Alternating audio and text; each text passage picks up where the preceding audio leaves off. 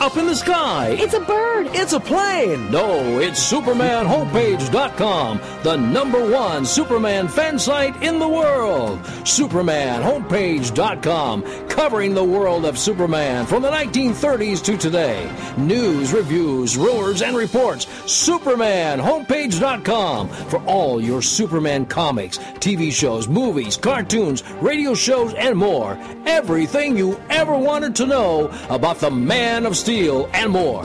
SupermanHomepage.com. Faster than a speeding bullet. More powerful than a locomotive. Able to leap tall buildings at a single bound. This amazing stranger from the planet Krypton. The Man of Steel. Who are you? A friend. Look, up in the sky. It's a bird. It's a plane. Superman. Superman. Superman? Superman. Superman. This looks like a job for Superman. Superman Forever Radio, the weekly podcast devoted to the Man of Steel.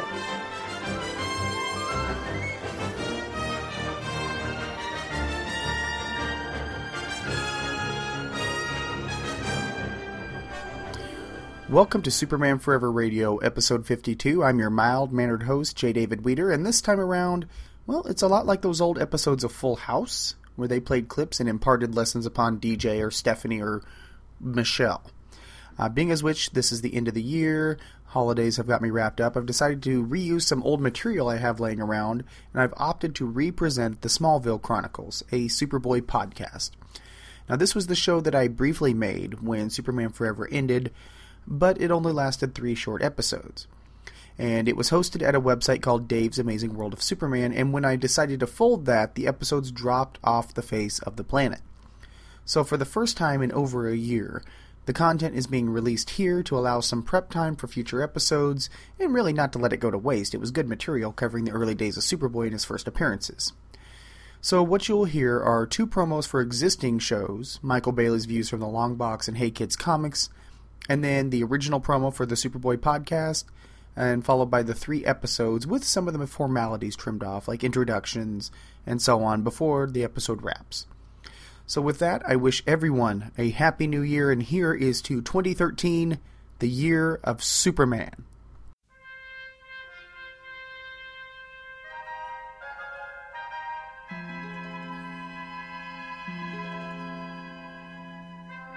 In the decade of the 1930s, even the great city of Cleveland, Ohio, was not spared of the ravages of the Great Depression. In a time of fear and confusion, a character emerged that would entertain and inspire millions of children and adults alike. He began not as flesh and blood, but as a simple line drawing. His comic book adventures thrilled millions around the world. The magic of radio gave to his name a breathless signature and sound. Then with television came a whole new generation to idolize his exploits. In the 70s, the world believed a man could fly. In the 80s, he was reborn in the comics, and the 90s saw his death, rebirth, and marriage.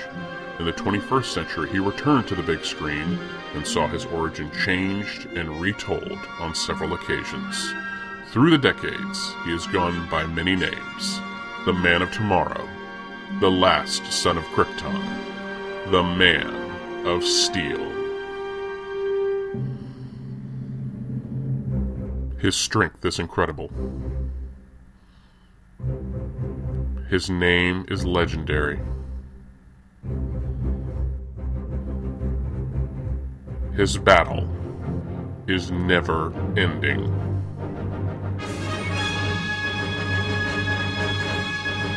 Faster than a speeding bullet, more powerful than a locomotive, able to leap tall buildings in a single bound.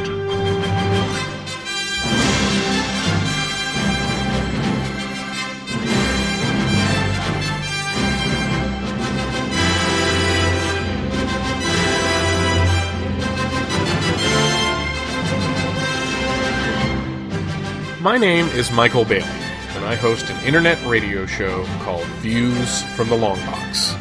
Superman is my favorite character of all time, and in 2013, he is turning 75.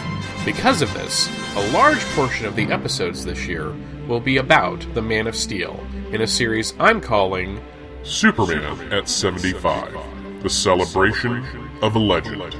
I'm going to mark Superman's birthday in fine style by examining all aspects of the character's history, from the comics, to the movies, to the television series, and beyond, both alone and with the best and brightest of the podcasting world. It may not be every episode, but the bulk of views in 2013 will be all about the Man of Steel. He is the first and greatest superhero of them all, and he deserves no less. Superman at 75, the celebration of a legend. A series within a series, and the biggest birthday card a fan can give his favorite hero, only at Views from the Long Box. Views from the Long Box is a Fortress of Baileytude production. New episodes drop every other Tuesday over at www.viewsfromthelongbox.com, and for this series, over at www.supermanpodcastnetwork.com.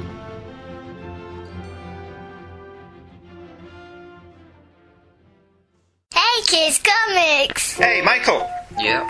We need to do a new promo. A new one? A new one. Why? Because we've moved. Moved? We've moved to a new place. We still read comics. We do. We still talk about comics. Because you can't do a comic book podcast unless you read and talk about comics, because that's kind of stupid. But now, we have a new episode still available every Thursday, but at twotruefreaks.libsyn.com. Hey, Kids Comics! So remember, Hey Kids Comics has moved to twotruefreaks.libsyn.com. Still, every Thursday. That'll do, won't it? In the city of Metropolis, Clark Kent appears to be a mild-mannered reporter for the Daily Planet. Unknown to the world, he's also Superman, fighting a never-ending battle for truth, justice, and the American way. But before there was Metropolis, there was Smallville. Before there was Lois Lane, there was Lana Lane. Before he was Superman, he had adventures as Superboy. Dave's Amazing World of Superman presents The Smallville Chronicles, a Superboy podcast. A weekly look at the adventures of Superman when he was a boy, featuring an issue-by-issue look at the pages of Superboy from his appearances in Adventure Comics and his own title. Find it weekly at AmazingWorldOfSuperman.com.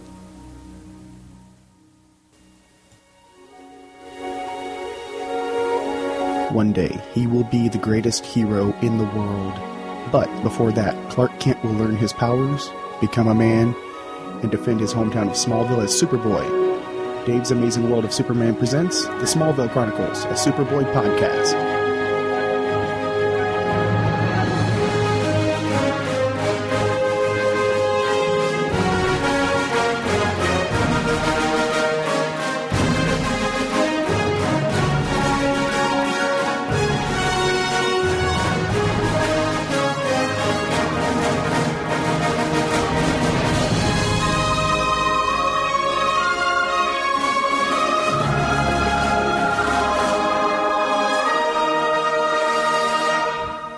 So, our first issue, More Fun Comics 101. I was really glad John Wilson led me to this.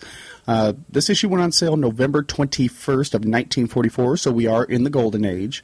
So it is a long way for Crypto, Legion, etc. But this came out with a cover date of January/February 1945, and featured a cover with a very plain yellow background and Green Arrow and Speedy battling a giant knight in armor. Now, it won't be long until Superboy dominates the covers, though. Now, the Superboy story in this issue was actually untitled at the time, but later became known as The Origin of Superboy, because it features, well, just that. And although Jerry Siegel had originally pitched the concept of Superboy and was told no twice, the popularity of child superheroes like Robin and, well, Speedy, ironically,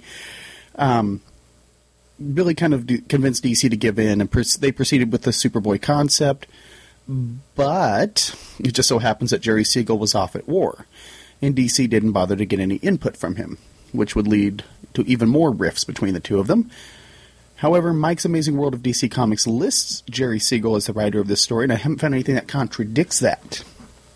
And I haven't been able to clarify whether the story was done off of, maybe one of the two pitches. I know the second pitch was a lot more detailed that Siegel made, but Joe Shuster did supply the art.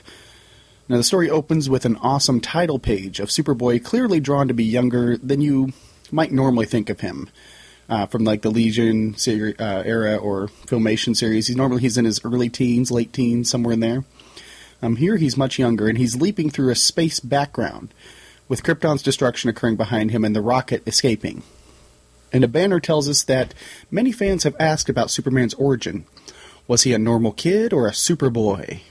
In this story, you will find out the answers, and you will look forward to the further adventures of the youth destined to become Superman. And then we jump right into the story, beginning on the outer reaches of infinite space, with a great planet that glowed like a green star in the limitless firmament, Krypton. Krypton was inhabited by what is described as human beings. I think the word humanoid would be more accurate since they are Kryptonians. The force of gravity on Krypton was far greater than that of Earth. As two Kryptonian men discuss on Earth, a Kryptonian could take an ordinary step and leap over the tallest building. In fact, one could almost defy gravity entirely. And because of this gravitational pull, the citizens were able to construct aircraft of extremely light weight, capable of tremendous speed such as 900 miles per hour, as the story displays. But, as one Kryptonian laments, they should be able to build ships capable of reaching other planets. And now we meet Jor-El, perhaps the most advanced scientist of Krypton. His wife Lara finds him working in his lab on the model of his spaceship. She tells him that he will wear himself out at this pace, but Jor-El insists that there is no time. The lives of all Kryptonians may depend on the success of his experiments. Lara reminds Jor-El of his appointment with the Kryptonian Council, and that he is, running late. So Jor-El realizes that he must hurry because he must once again try to convince the Council that Krypton is doomed. So as Jor-El and his, puts on his clothes, he rushes to the Council chambers. Another quake shakes the planet. The sky darkens. Everything is kind of foreboding. Not that it's a bad sign or anything, but Jor-El's unable to convince the Council that the planet is going to explode, and they need to build ships like his model and evacuate to Earth. Council just doesn't buy it, and they kind of laugh him out of the chamber. But they're not going to be laughing long because it's already too late. As Jor-El rushes back to his lab, the rumbling continues to worsen, and Jor-El knows the end is here. So he pleads with his wife Lara to use the model to flee the planet, as there's just enough room for her and their unnamed baby. And Lara says that her place is by Jor-El's side, but their son can have his chance at life. And the baby is placed into the rocket, headed for Earth as the planet quakes and finally explodes. Days later, the ship gently lands on Earth, where a passing motorist finds the baby inside and takes him to an orphanage. As the baby grew up a little, he astonished members of the orphanage staff by lifting heavy chairs and other furniture above his head.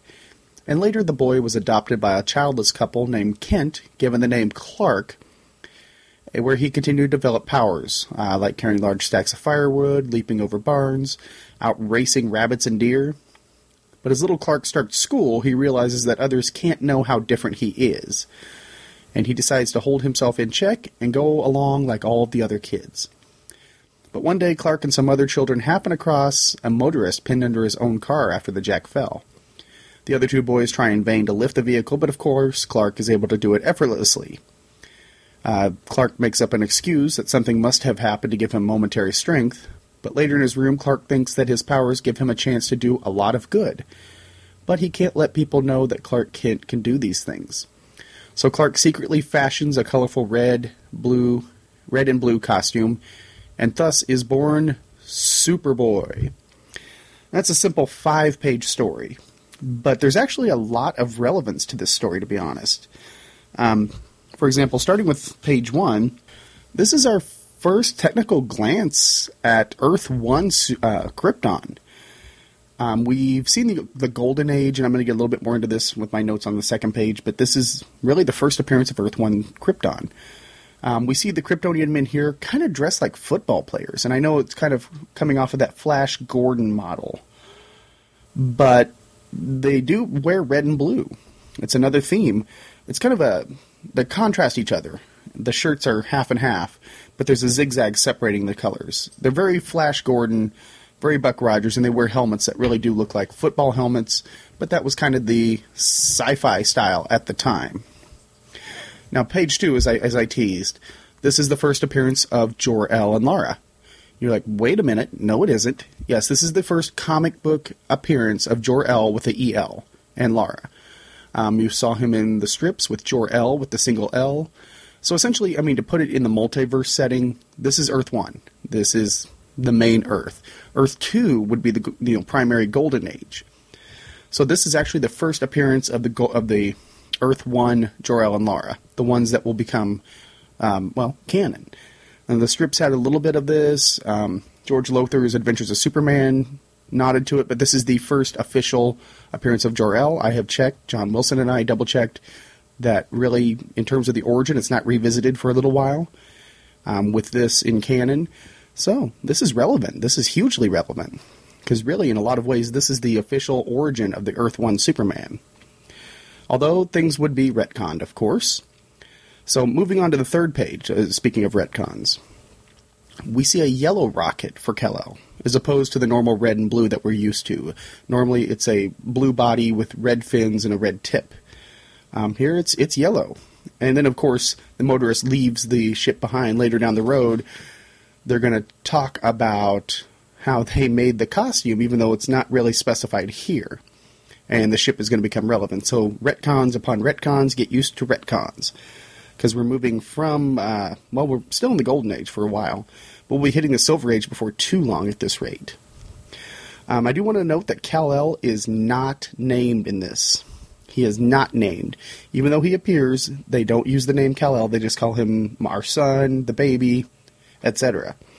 Although we as Superman fans know that Kal-El's Kryptonian name is Kal-El. And I was kind of bothered by the fact that the rocket made it to Earth days later. Even at the speeds that they're describing, just not going to happen. I mean, I've always placed a sort of fanboy retcon in my own head that there was some sort of wormhole involved or jump gate or something. But it's not going to take days to get from Krypton to Earth. It's just not. And that's just me being nitpicky. Fourth page, Clark is adopted not as a baby. In fact, the Kents don't even find him. It's another motorist, which is kind of sticking with the Golden Age version. We're not veering too far off of what we would have seen in the strips or in Superman #1. But he's a toddler, which is kind of fascinating because he's had time to develop. Normally, the standard origin that we know now is that Jonathan and Martha found Clark at the crash site. Not so at the beginning.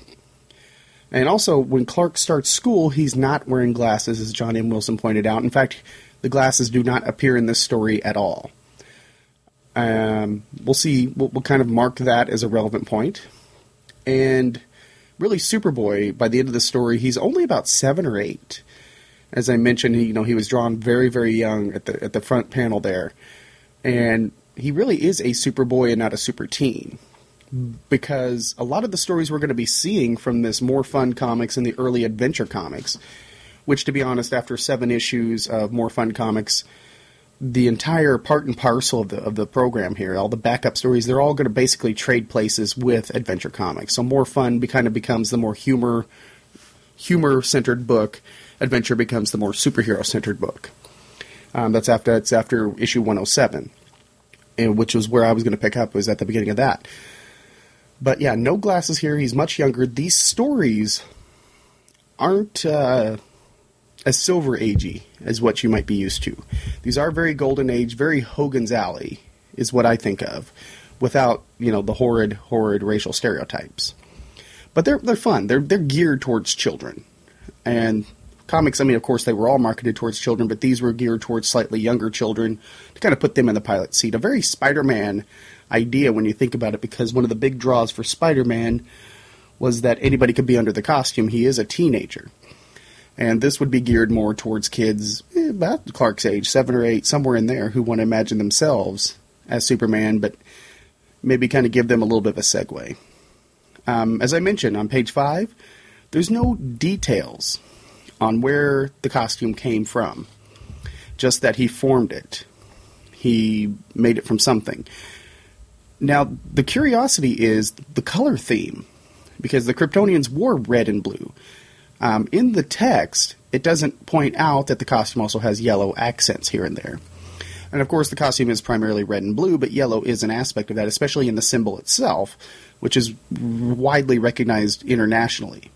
So it's a definitely important color to the scheme, but the blue and red flowed from the Kryptonians, what we see in the early pages. But there's no rocket for Clark to reference. Clark was very much an infant, So I wonder if the implication, whether intentional or unintentional, is that from these stored memories as an infant, that the colors were relevant, that they were important. And of course, that's just kind of here or there, just an interesting thought. But we will get into retcons on where the costume came from down the road. We're still a long way from Krypto, by the way. I just want to be clear on that. Krypto does appear way down the line. We're still in the Golden Age. He doesn't appear until early mid Silver Age. So, long way for Krypto in the teen years, but I do want you to enjoy these stories. They are geared towards children. The fun factor is kind of what I'm looking for with these stories. We're going to build upon these, of course, as we progress towards our journey. The Kents actually appear for one panel and one panel only. They will be making small cameos, but of course down the road they're going to become a bigger part of the tapestry. Lana Ling did not appear. No Pete Ross, nothing of that sort. So as I mentioned, I mean, this story is more whimsy than adventure. It's a very brief story. Very concise, here's what happens. And, I enjoyed it, to be honest. Especially when I realized the relevance. It wasn't planned as part of this show initially. So I'm very thankful for John M. Wilson for pointing me back to this, because really we have the roots of the Earth 1 Superman in this story. It's a very, very relevant story, so I'm incredibly grateful that we got a chance to cover it. Now, as far as the other features in this book, the book starts out with a Green Arrow story called Formula for Doom, written by Joe Samachson, and art was done by Maurice Del Burgo, in which Green Arrow tries to track down the stolen formula of a scientist friend, which was stolen by one Onions Malloy. Green Arrow and Speedy, which are pretty much a perfect analog for Batman and Robin at this point. They're really clones. Obviously, both of them would go on to progress into their own characters, but right now, pretty much exactly Batman and Robin with an Arrow theme. But they are captured, released, blinded, thrown in the water. Finally, they get their man. I mean, it's just the pacing on this story was off, because they go after them, and as I mentioned, I mean, they just keep getting captured and released. Next up was Aquaman, Orphans of the Sea, written by Joe Samachson. I'm going to have trouble saying this, I'm just going to be honest with you. Joe Samachson, and with art by Louise Cazeneuve. And this story was an odd one. A former aquarium worker adopts some of the large fish, including an octopus, pufferfish, and kind of puts him in the sea near his retirement home, his retirement house. And he has to fend off some hunters who are harassing the sea creatures, as well as trying to get him, they actually assault him at one point. So Aquaman helps him with this, and helps the fish reacquaint themselves with sea life. And then after the Superboy story, there's a Johnny Quick story called An Investment in Happiness, which I really enjoyed. It was written by Don Cameron with art by Mort Maskin. Johnny Quick helps a dying, miserable rich man change his ways, so by giving away his money for him to people that he worked over, only to find out that the man is not dying. Well, that is until his crooked nephew, who stands to inherit the man's money, tries to get him killed off and try to get his inheritance. Luckily, Johnny saves the man, who suddenly is regretting giving away the money, but finds out for the first time in his life that because of that, he has friends for the first time. Aw, actually very cute Golden Age story. Very, very cute. And finally, The Spectre, another Jerry Siegel creation, by the way, helps a would-be detective clear his name and escape from a safe that he got himself locked in the oddly humorous tale, The Unsafe Safe, by Bernard Bailey. Now, The Spectre was kind of the biggest surprise of all, because my perception of the Spectre has always been that he's a dark character, he's supernatural, etc., etc. No, he was actually kind of fun in this. I quite enjoyed that. Pleasant surprise. Next time around, I do plan on getting a little bit more into some of the backup features, kind of giving you some backgrounds on the characters, kind of set us up going forward. To give you a bit of a context of when this book was coming out, DC had 8 monthly magazines, which were Action Comics, Adventure Comics, which we're going to be spending some time in, All-American Comics, Detective Comics, Flash Comics, More Fun Comics, which is obviously this book, and Sensation Comics and Star Spangled Comics. So this was one of the monthly books, which meant, well, it sold. This issue was 48 pages. And when you think about the fact that the entire thing cost a whopping 10 cents compared to today's prices, phenomenal. They had 6 bi-monthly magazines: All Flash, All-Star Comics, Batman, which is curious, Mutt and Jeff, Superman, and Wonder Woman. So the self-titled comics, I mean, they were, at this time, DC specific, well, obviously comics in general were more into the anthology because kids could relate to one or more characters and they're going to get hooked on others. Very, very good marketing when you think about it. Perhaps the marketers of today could learn a few things. In addition, there were 8 quarterly magazines. All Funny Comics, Boy Commandos, Comic Cavalcade, Funny Stuff, Green Lantern, which would be Alan Scott Green Lantern, Leading Comics and World's Finest, and then Picture Stories from the Bible. So quite a bit of diversity in there. I just wanted to kind of let you know what was being published at the time. And it's interesting because the self-titled comics were bi-monthly. But of course, Superman had his anthology in Batman, or in Action, and Batman had Detective. And then it's funny that the Flash Comics, was monthly. I didn't realize that Flash was considered that popular of a character to merit a monthly series. And of course, Green Arrow and Speedy were kind of home here. He spent a lot of time in anthologies for a while. Aquaman did the same. I think Grant Morrison made the point that because they were in these anthologies, which was kind of pinned down by Superboy in some cases, or other, mainstay characters, Aquaman and Green Arrow actually managed to survive. They could have been another forgotten Golden Age hero. So, thanks to them for putting them in an anthology. I mean, I think more anthologies could be coming out today. We covered Superboy's origin in his first appearance from More Fun Comics number 101. We also talked a little bit about the other features in More Fun Comics, many of which will follow Superboy into Adventure Comics in just a few episodes. Now, because my initial starting point was originally Adventure Comics, I kind of had a small plan for the first episode, which got changed when I decided to go back to the actual beginning of More Fun Comics at John Wilson's Suggestions. Very great suggestion, by the way, John. So the first episode was kind of a little bit seat of my pants, more than I'd like. So I'm kind of going back and covering some of those bases that I originally wanted to cover. I'm going for a kind of a happy medium in terms of the backup stories. I'm going to do a little bit of commentary here and there when it's a very relevant story. Otherwise, just a very, here it is, this is what happened. But I do want to talk about some of the other characters that are going to be appearing because some of them are important, kind of lending itself to that nostalgic feel. So I want to do an overview of the characters, which is a little bit backwards. It should have been in the first episode.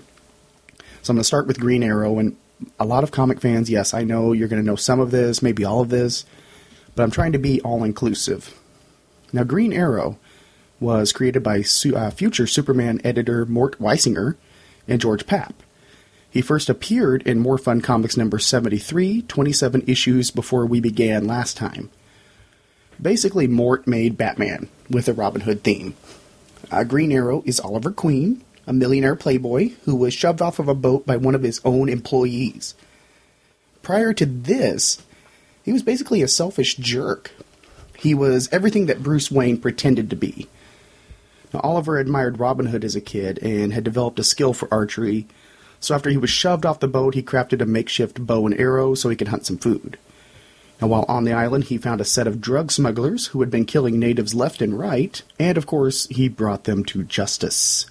So when he returned to civilization, he had this thrill of the hunt in him, so he wanted to change his ways as well, so he built an arrow car, aeroplane, even an arrow signal, and added one teen sidekick in the form of future junkie Roy Harper, a.k.a. Speedy, and you have a bow and arrow wielding Batman. Now, obviously, the character would evolve beyond that in later years, but with what we're looking at in the Golden Age currently, basically Batman with a bow and arrow. Johnny Quick is another character that appears regularly. Johnny Quick is actually Johnny Chambers, an orphan raised by Professor Ezra Gill, who had discovered a papyrus with an ancient formula, which I'm not even going to try to say, but it involves 3x2, 9yz, 4a. If anybody knows the proper formula, I'm not good at algebra, so knock yourself out. The formula, when spoken aloud, grants the person the power of speed. So, as it was the custom in the Golden Age, Johnny puts together a costume, in his case, red and yellow, and fought crime while maintaining a secret identity as a newsreel photographer. Johnny was also created by Mort Weisinger and first appeared in More Fun Comics 71. Johnny hangs out with his comic relief sidekick Tubby Watts and gets in adventures. That's pretty much that in a nutshell. Aquaman is arguably the most well-known of these characters. He is considered one of the DC Comics' Big Seven. You have the main trinity, Superman, Batman, Wonder Woman. Now, he's in the slightly lower tier. That doesn't mean he's a lesser character, but you have the Trinity, and then you have the other four. Aquaman himself, Green Lantern, Flash, and Martian Manhunter. So he's one of the big guns in the DCU. Well, kind of. Aquaman was apparently also created by Mort Weisinger, which I did not know, along with Paul Norris, and he first appeared in More Fun Comics number 73, along with Green Arrow. So that was kind of an important issue. Now, Aquaman's main gig is being able to breathe underwater and psychically talk to sea life. In the Golden Age, he actually just talked to them. It's been retconned quite a bit. He's also the butt of many, many jokes. And I'm going to be honest, I'm guilty of more than my fair share. In Aquaman's Golden Age origin, he was taught how to survive underwater by his sea explorer father, who had discovered an underwater city that was assumed to be Atlantis. Now, the origin is going to be retconned over and over again. But for now, Aquaman is very straightforward. He's a strong, swift man who can breathe underwater and communicate with fish. The Spectre, who actually isn't in this week's issue, but he is a feature that he did appear last issue. He was also created by Jerry Siegel, so he's somewhat related to Superboy. He's no funny man, but hey. The Spectre is actually a murdered cop named Jim Corrigan, who was denied entry into the afterlife, and then he was sent back to Earth to bring vengeance to the evil of the world.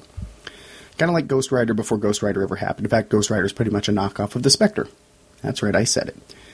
The Spectre made his first appearance in More Fun Comics issue 52, and a feature that we'll be seeing for a few more issues at least is Dover and Clover. They're going to stay really with More Fun as far as I know, but they're an inept pair of twins who were detectives. The pair made their debut in More Fun Comics 94. They were created by Harry Boltinoff. It's really more of a straightforward comic strip about these two twins getting in wackiness. So that's kind of the overview of some of our recurring characters in the other features. As the stories come up, as there's relevant bits, I'll definitely point them out, but otherwise it's just going to be a very basic look at what happened. Now, for now, I'm going to play an awesome promo, something I'm very excited about, and then we're going to come back and tear into Superboy's first real adventure. Stay with me.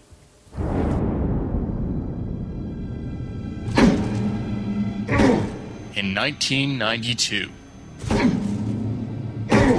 the greatest hero the world has ever known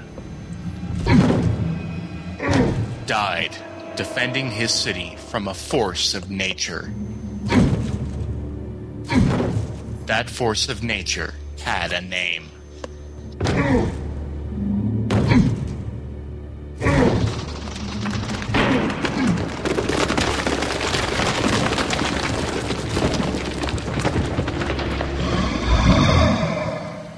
Doomsday.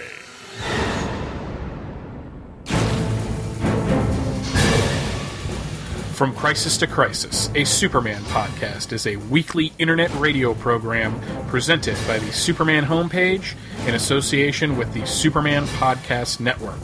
Every week, hosts Michael Bailey and Jeffrey Taylor examine the comic book adventures of Superman from Man of Steel number 1 in 1986 to Adventures of Superman number 649 in 2006. Now they begin their coverage of the epic Death and Return of Superman trilogy with the first chapter of that story, Doomsday. From the first round to the ultimate sacrifice, Mike and Jeff will go through Doomsday in detail with the occasional special guest and a few surprises as well. Doomsday comes to From Crisis to Crisis beginning December 2011 at both www.supermanpodcastnetwork.com and www.supermanhomepage.com.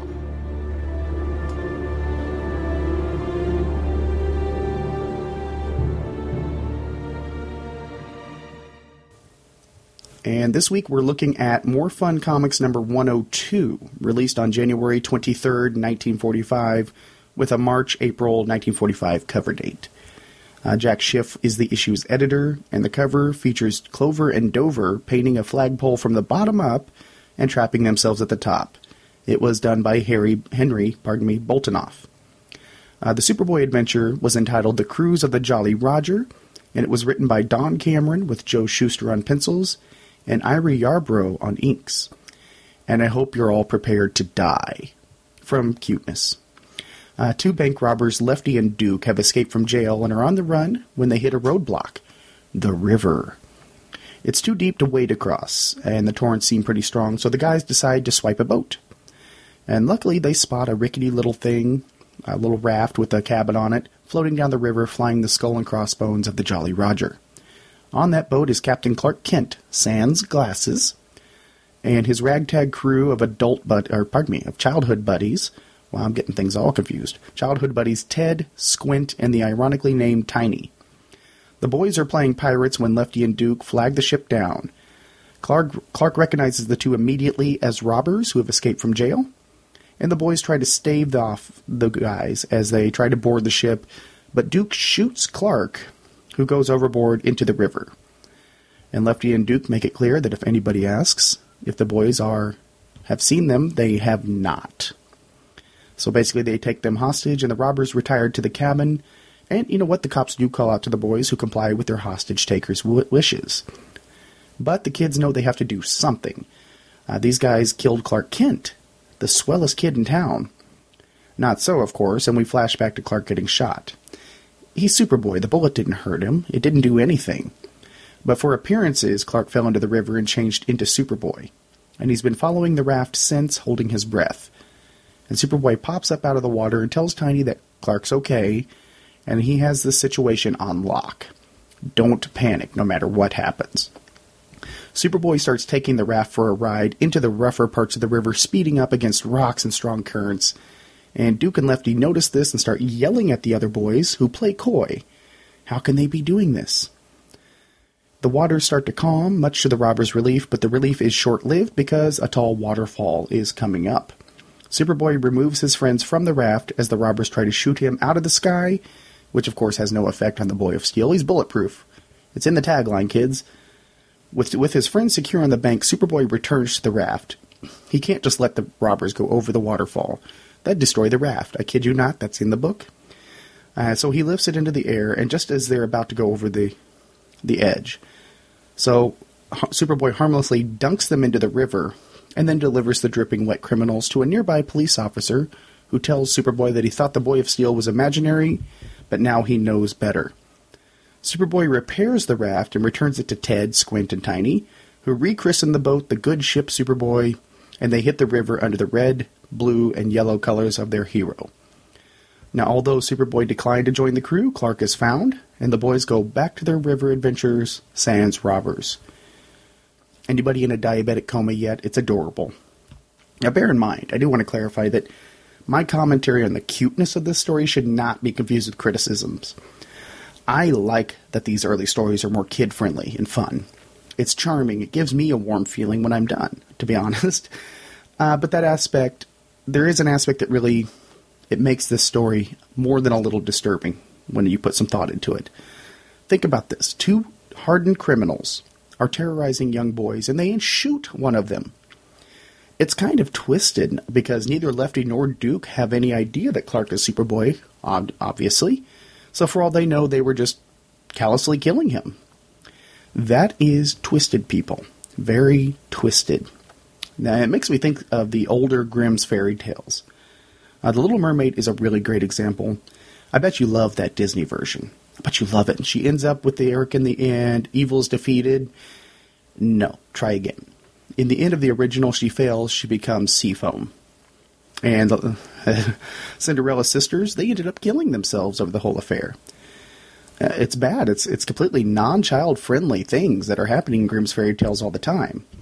Now, Uncle Walt may have made everything squeaky clean and happy in his versions, but still, it's disturbing stuff, and it's right below the surface, which is something that happens all the time in the Golden Age. These kids in the Superboy story are being held hostage at gunpoint. Now, on the lighter side of things, I mean, this is Superboy's first actual adventure. So let's bring it back to the comic book medium. Yes, this is happening underneath it, but we still have the colorful hero. The last episode was all Clark. Save for the final panel, we saw him developing. So now we actually get Superboy flying and fighting criminals. Kind of. In this story, he's really just scaring them, which is hilarious. It's creative because he's not punching the bad guys. He's just playfully messing with their minds. He could have easily just snatched them up, taken them to the cops, and that would have been it, but there's no fun in that. And of course, he's protecting his friends. He's giving them a show as well. And of course, he's protecting his friends. That's what Superman does. Why wouldn't Superboy do that? Now, this story actually really, I mean, more than Grimm's fairy tales, there is that sort of disturbing allegory I wanted to point out, but that actually invoked more of a Mark Twain feel for me, which psychs me out. You have the river, some rascally kids, some adventure. I will take that any day. Now remember, comics are supposed to be fun. They're supposed to be entertaining, and this true story really underscores that really, really well. And part of the reason I wanted to cover some of these older Superboy stories. We aren't weighed down with a lot of backstory. There is no real continuity. We got the origin last week in More Fun Comics. Now we're going to hit the ground running. There's not a lot of semantics to the story. It's very straightforward. And Don Cameron took Siegel's original idea, since I still support the theory that the origin was done based off of Siegel's pitch for Superboy. Don Cameron really just took the idea and ran with it. And we might as well, while we're in here, we might want to get to know Don Cameron a little bit. We're going to be spending some time with him in the future. And he actually ends up writing quite a few Superboy stories coming up. Several of the ones we're going to be looking at for the next several episodes. So, now Cameron came into the DC stable with the Les Sparks radio amateur strips that are backups in Flash Comics. He was the writer and the artist on that, so he's a double talent. And he went on to write several early Batman stories. He was an artist on picture stories from the Bible, and he actually created the character of Liberty Bell over in Boy Commandos. Now, interestingly enough, Johnny Quick, who appears in this book and who he will be writing off and on, would eventually marry Liberty Bell. And that's more in the retcon Earth 2, which is apparently what we are working off. I thought this would be Earth 1, but okay, multiverse gets tricky. Let's not even go down that, because it's supposed to be a shorter podcast. This is a mini podcast. I could do full hours and hours on the multiverse, and I might someday. But, so Cameron, he was very prolific, honestly. Looking at his rap sheet here, he's a writing, drawing, he's in Action Comics, Star Spangled Comics. He finally lands here in More Fun Comics, eventually Adventure Comics and Superboy. And of course, we know the issue's artist, Joe Shuster, who co-created Superman with Jerry Siegel. At least we should know him. So there are creators. Now, I want to get back to the story here. I don't have a lot of page-by-page notes. I mean, it's a 7-page story. Kind of hard to do that. I'd rather just kind of look at the snapshot in the whole. I do have one nitpicky note as far as page-by-page. And this is generally, I just want to say I enjoyed the story. However, even with the dark subtext, I enjoyed it. Now, on page 7 of the story, Superboy's cape disappears for one panel. Just poof, gone. And I think it was more of a result of a miscolor, because I can see some very heavy motion lines where the cape should have been. So probably an easy miscolor, probably corrected later down the road in reprints. Now, overall, to put all my rambling together in one cohesive final thought, which is kind of the goal, this is a fun story. Even though, even if superheroes weren't involved and it could have been terrifying, I enjoyed the heck out of it. It was so much fun. Don Cameron will be a longtime Superboy writer, makes his debut here. This is Superboy's first real adventure, and we get introduced to Superboy's pals, who will recur to some varying extent, especially Tiny next issue. And the bad guys are thwarted without a lot of extra stuff. It's very straightforward, very streamlined. So thumbs up for me for some great Golden Age goodness from Cameron and Shuster. Now, as far as the other features in the book, Green Arrow leads off the book as usual. He was, at this point, the strongest character in the book, the most well-known, which is odd to think about now. There's a story by Joe Samachson and Maurice Delbergo in which he and Speedy rescue the lovely Princess Xenia from a psychotic Count Carl who was trying to force her to make a movie with him in The Unattainable Princess. Now, Superboy follows that Green Arrow story. I want to note that because it means Superboy is moving up in the ranks of the anthology. So he bumped the former second story character, Aquaman. Awkward. So already Superboy's pretty popular, which is kind of to be expected since Superman was hugely popular, and still is, really. So after the Superboy story is a Johnny Quick tale written by Mort Meskin, in which robbers use trained bees and birds to pilfer. It is titled The Bird and Bee Bandits. Kind of puts the lead right up front. Dover and Clover dabble in paint criminals in A Riddle in Baffling Black by Henry Boltinoff. And Aquaman gives us a very clear description of the atoms inside the metal of chains, as he is captured in Silent Sounds by Joe Samachson and Louis Kazanov. Now this that I'm referring to, it's a great set of panels, not captions, that involves cartoon atoms showing how they line up, and when they're disturbed, they break. They're dissipated when Aquaman vibrates the chain. It's perhaps one of the best science displays I have ever seen in a Golden Age anthology comic story featuring an undersea-themed hero. So, there is that. And that is this. This episode of Smallville Chronicles is wrapped up. So join me next time, which will be Thursday, Thanksgiving Day. So if you're driving around, I got a little extra treat for you that day. Next time, Superboy and his pals meet a caveman, sort of. Johnny Quick goes fishing and Aquaman supports education. Luckily, those two aren't related. So why don't we jump into the issue, which is More Fun Comics number 103, that went on sale approximately March 22nd, 1945, with a May-June 1945 cover date. Now, for a whopping 10 cents, you got 48 pages of swell comic book action, which was edited by Jack Schiff. Now, the cover by Harry Boltinoff features Dover and Clover, those idiot detectives, hanging from a wooden fence by arrows. Green Arrow tells Speedy that this is what they get for taking over Green Arrow's book. Your book, they ask, Superboy is in these pages too.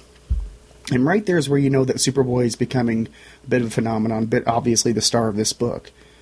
That and the blurb up in the upper right-hand corner asking what was Superman like when he was a boy.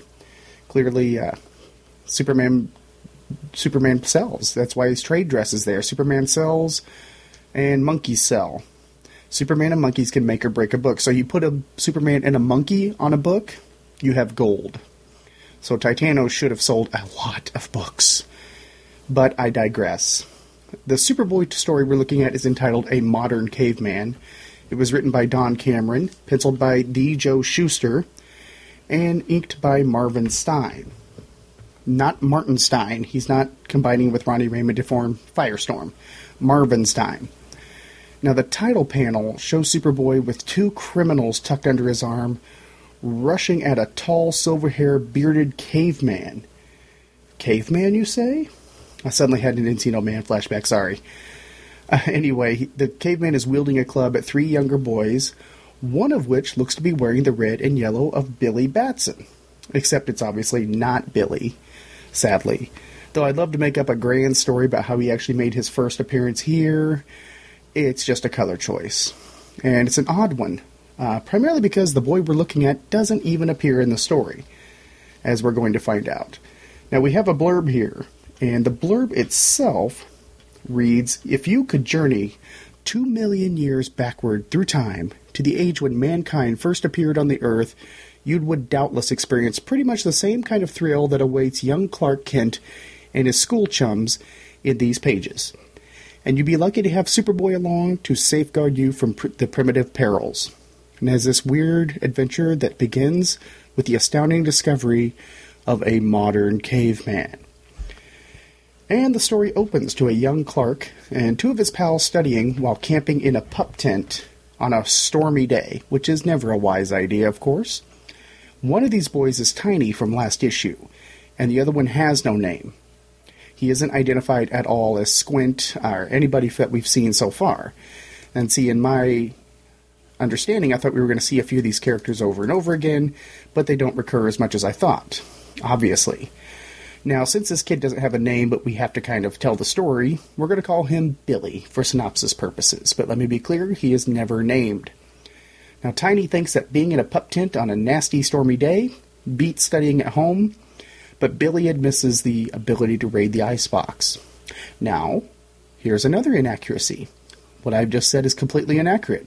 It should have actually been Tiny saying this, but because of clearly bad placement of speech balloons, Tiny wants to raid the icebox, and Billy is enjoying the rain.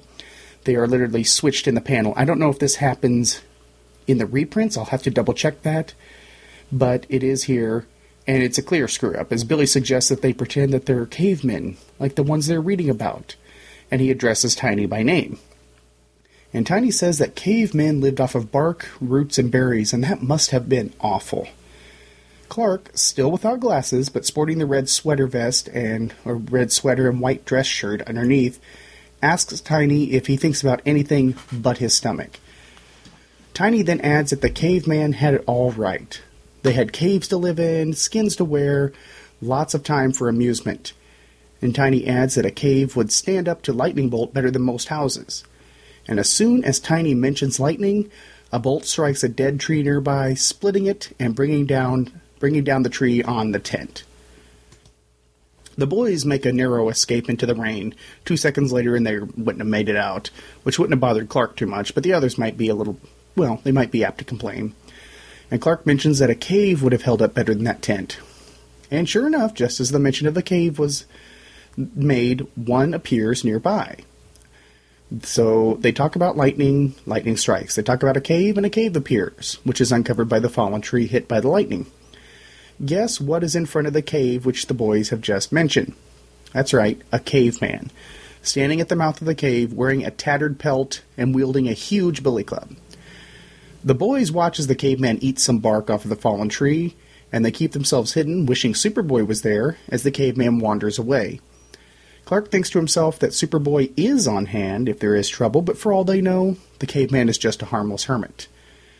And with the caveman gone, Clark decides that this is a good chance to look inside the cave and see how a caveman actually lives. And in the cave, the boys spot a large hole in the roof for ventilation and a large hole in the floor that might go clear to China. And while the boys are in the cave, two crooks, and I know they're crooks because they're wearing suits and guns, two crooks named Roscoe and Slappy show up and find the boys in the cave, and they demand to know where the caveman went, pulling guns on the boys, pointing the guns at them as well, which is normally what you would do with a gun, I guess. Sometimes I'm an idiot. Well, Billy and then Tiny panic, but Clark realizes that it's time to bring Superboy into the picture, so he accidentally falls into the deep hole in the floor, which allows him to switch out of his civilian clothes and fly into action as the Boy of Steel. Now, to hide his identity, because if he came back up the hole he just went down, obviously the secret's spoiled, Clark burrows through the earth until he comes out in another location, right by where the caveman is standing, which startles the caveman, who hits Clark over the head with the club. And as he hits Superboy, he says, "Take that," which means the caveman speaks English, which is our first indication that things are a little bit off. So Superboy picks the caveman up and flies him to a quiet spot where they can talk. And they talk about their feelings. And no, actually, the caveman actually turns out to be Professor Henry Macon, who was kidnapped from his bed, hence the ripped sheet for clothes. So I guess Professor Macon sleeps in the nude. Good to know. The crooks wanted Macon to share a formula he invented for an engine that takes its fuel right out of the air, which is pretty interesting, but you're never going to see any more of that concept again. So basically, Macon's been trapped in the cave for a week with no food, which is why he chewed on the bark after getting out of the cave, but doesn't explain where the club came from. Superboy decides to let Macon get even with Roscoe and Slappy, and flies to the cave with Macon under his arms. Roscoe and Slappy are about to put Tiny and Billy on ice when Superboy leaps in through the roof and punches one of the crooks and crushes his gun, while Tiny actually tackles the other. Go Tiny! And the crooks are tempted to run, but big, imposing Professor Macon is at the mouth of the cave with the club in hand. Now, rather than get beaten, Slappy and Roscoe decide that they will confess. They were going to sell the formula to a big company for $1 million. So Superboy takes the crooks to jail as Tiny and Billy give the professor their sack lunches and Clark climbs out of the hole in safe condition. Tiny thinks it's a bit odd that Clark didn't rip his clothes or get any bruises when he fell. Somebody might think that Clark is as tough as Superboy. And as the story wraps, Clark winks to the reader, and we are done. Not as good a story, honestly. I'll be right out of the gate with you. I didn't think it was as good a story as The Cruise of the Jolly Roger. And actually, this one was a bit goofy in all the wrong ways. So let's look a little bit closer. Starting on page 2, panel 1, Clark asks Tiny if he can think of anything other than his stomach. How does Clark know that Tiny doesn't just go home and get abused by his parents or grandparents, because I have another theory. I mean, Tiny eats because that's his escape. I picture him with a peanut butter and jelly sandwich under his bed sheets, crying to himself, sobbing with each bite. And that's terrible to say, but what I'm trying to say is Clark is being a bit insensitive. He doesn't know what happens behind closed doors, and I'm sure Tiny's not happy with himself. He's a huskier kid, but he's not, rotund. So I think Clark's a little bit out of line there. But then again, Tiny gives a hint of something on page 2 and panel 2 when he points out that the cave would stand up to lightning better than a house, which is kind of an odd comment, kind of out of nowhere. I understand it's storming, but I wonder if Tiny's house burned down. Now, let me throw this theory out. Tiny's parents are killed in a house fire that when it gets struck by lightning, or maybe Tiny inadvertently sets it as a young child, and he has to watch him burn alive, so he's traumatized. So this leads to many, many emotional scars that Tiny copes with by overeating. And since psychiatry at the time was completely lacking in any empathy or sensitivity, or pretty much society as a whole, nobody noticed that he was basically killing himself with food, and this particular incident was the last straw in his weak little heart, and Tiny passes away in his sleep between the panels, between this issue and next. It must be that, because Tiny never recurs. This is the last time we see Tiny, which is kind of a shame because I was really growing to like the lad. Now, this leaves us with a gaping question in mind. This is odd, but did Tiny have latent metahuman powers? Because he talks about lightning and it strikes. Talks about caves and it appears. Cavemen appears. And so, pretty consistently, he mentions something, it appears. And I actually ended up starting to wonder in my first read-through if Tiny maybe had wishing abilities. Maybe verbal magic-based powers like Zatanna. And I kind of wish he did, because that surely would have been more fun than this particular story.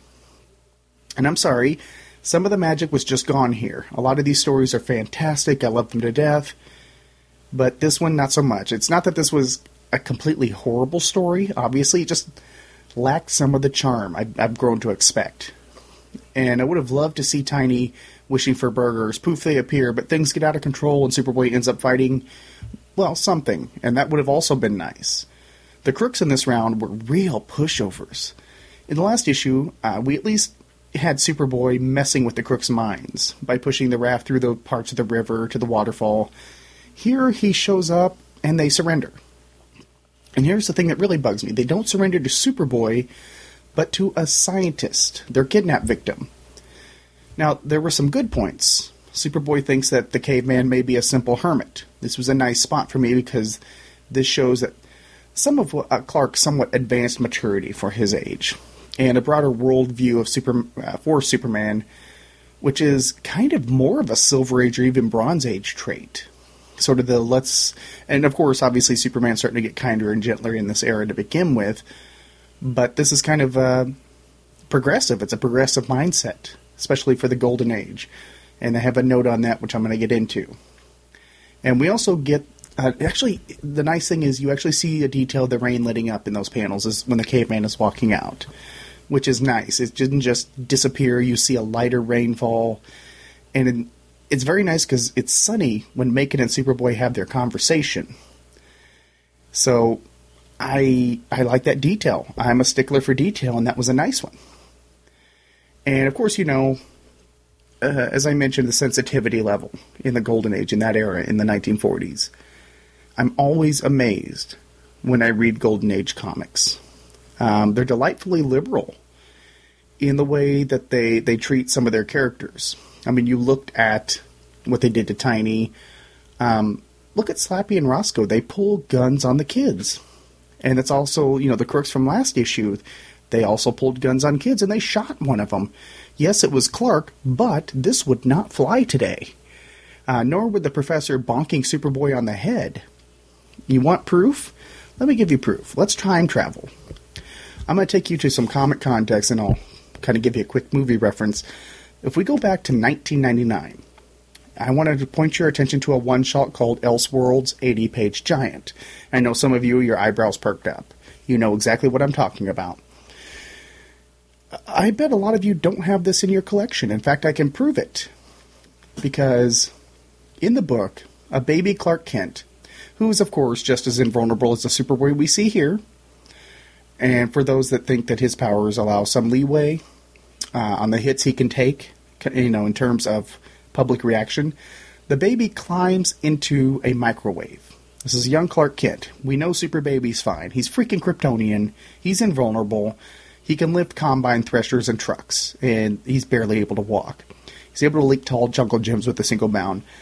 But because he went in the microwave and apparently turned it on, everybody crapped their pants. There was such a flack over this one scene out of 80 pages. And we're talking about maybe not, I don't think it was even a full page of panels. But this one scene caused this book to be recalled. So it's very rare, it's hard to find now. All because he got into a microwave. And obviously, we know the context that Superboy's going to be fine. He's a super baby in this case. We know this. Anybody reading this book, even a child, would read this. And how many children can climb into a microwave to begin with? If they can read, they're not the size that they would need to be to fit into a normal microwave. So, obviously, this just hit everybody in the wrong spots. Now, another comic reference / movie. If you look at the first Teenage Mutant Ninja Turtle live-action movie, Leonardo had his swords, Raphael had his sai.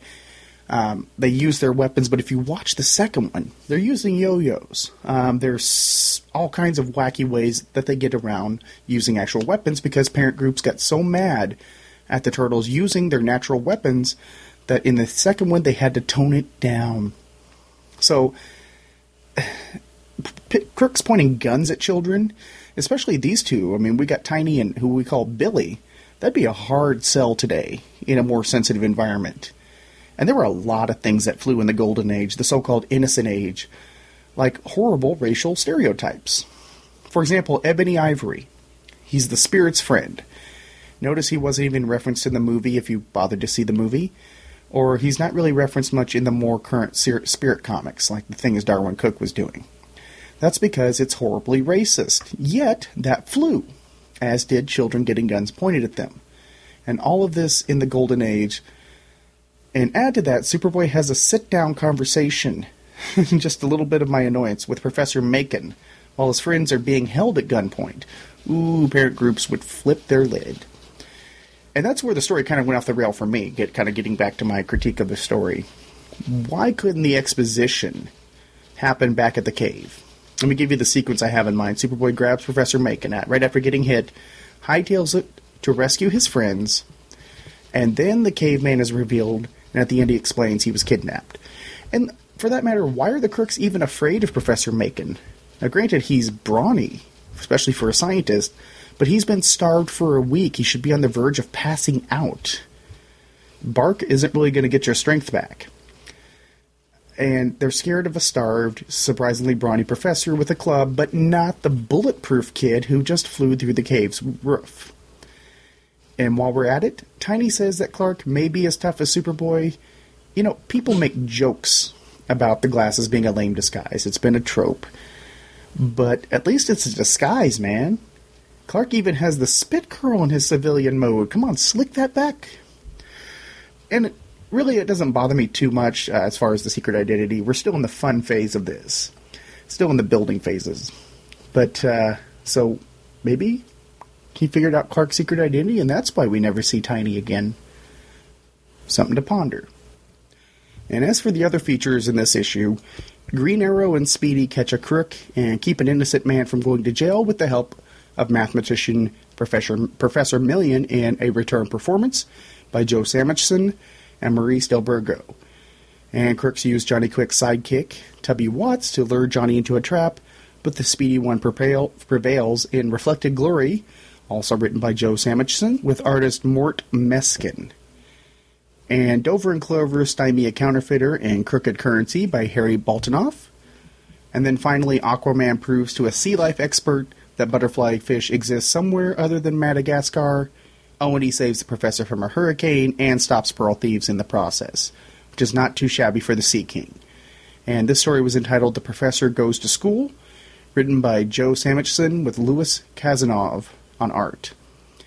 And only the Superboy story has been reprinted to date, and that can be found in the hardcover entitled The Adventures of Superboy, which is highly recommended. This has been Superman Forever Radio, a Natworld production. You can find the show on iTunes with backlogs of episodes, where you can also leave a review. The show finds its home at supermanforever.com, and is a very proud member of the Superman Podcast Network, which you can find at supermanpodcastnetwork.com. You can friend the show on Facebook at facebook.com/supermanforeverradio, and email the show at mail@supermanforever.com. David can be found on Twitter at twitter.com/superdaveweeder. This podcast is for entertainment purposes only and does not gain profit from the images or related properties belonging to DC Comics or Warner Brothers Entertainment.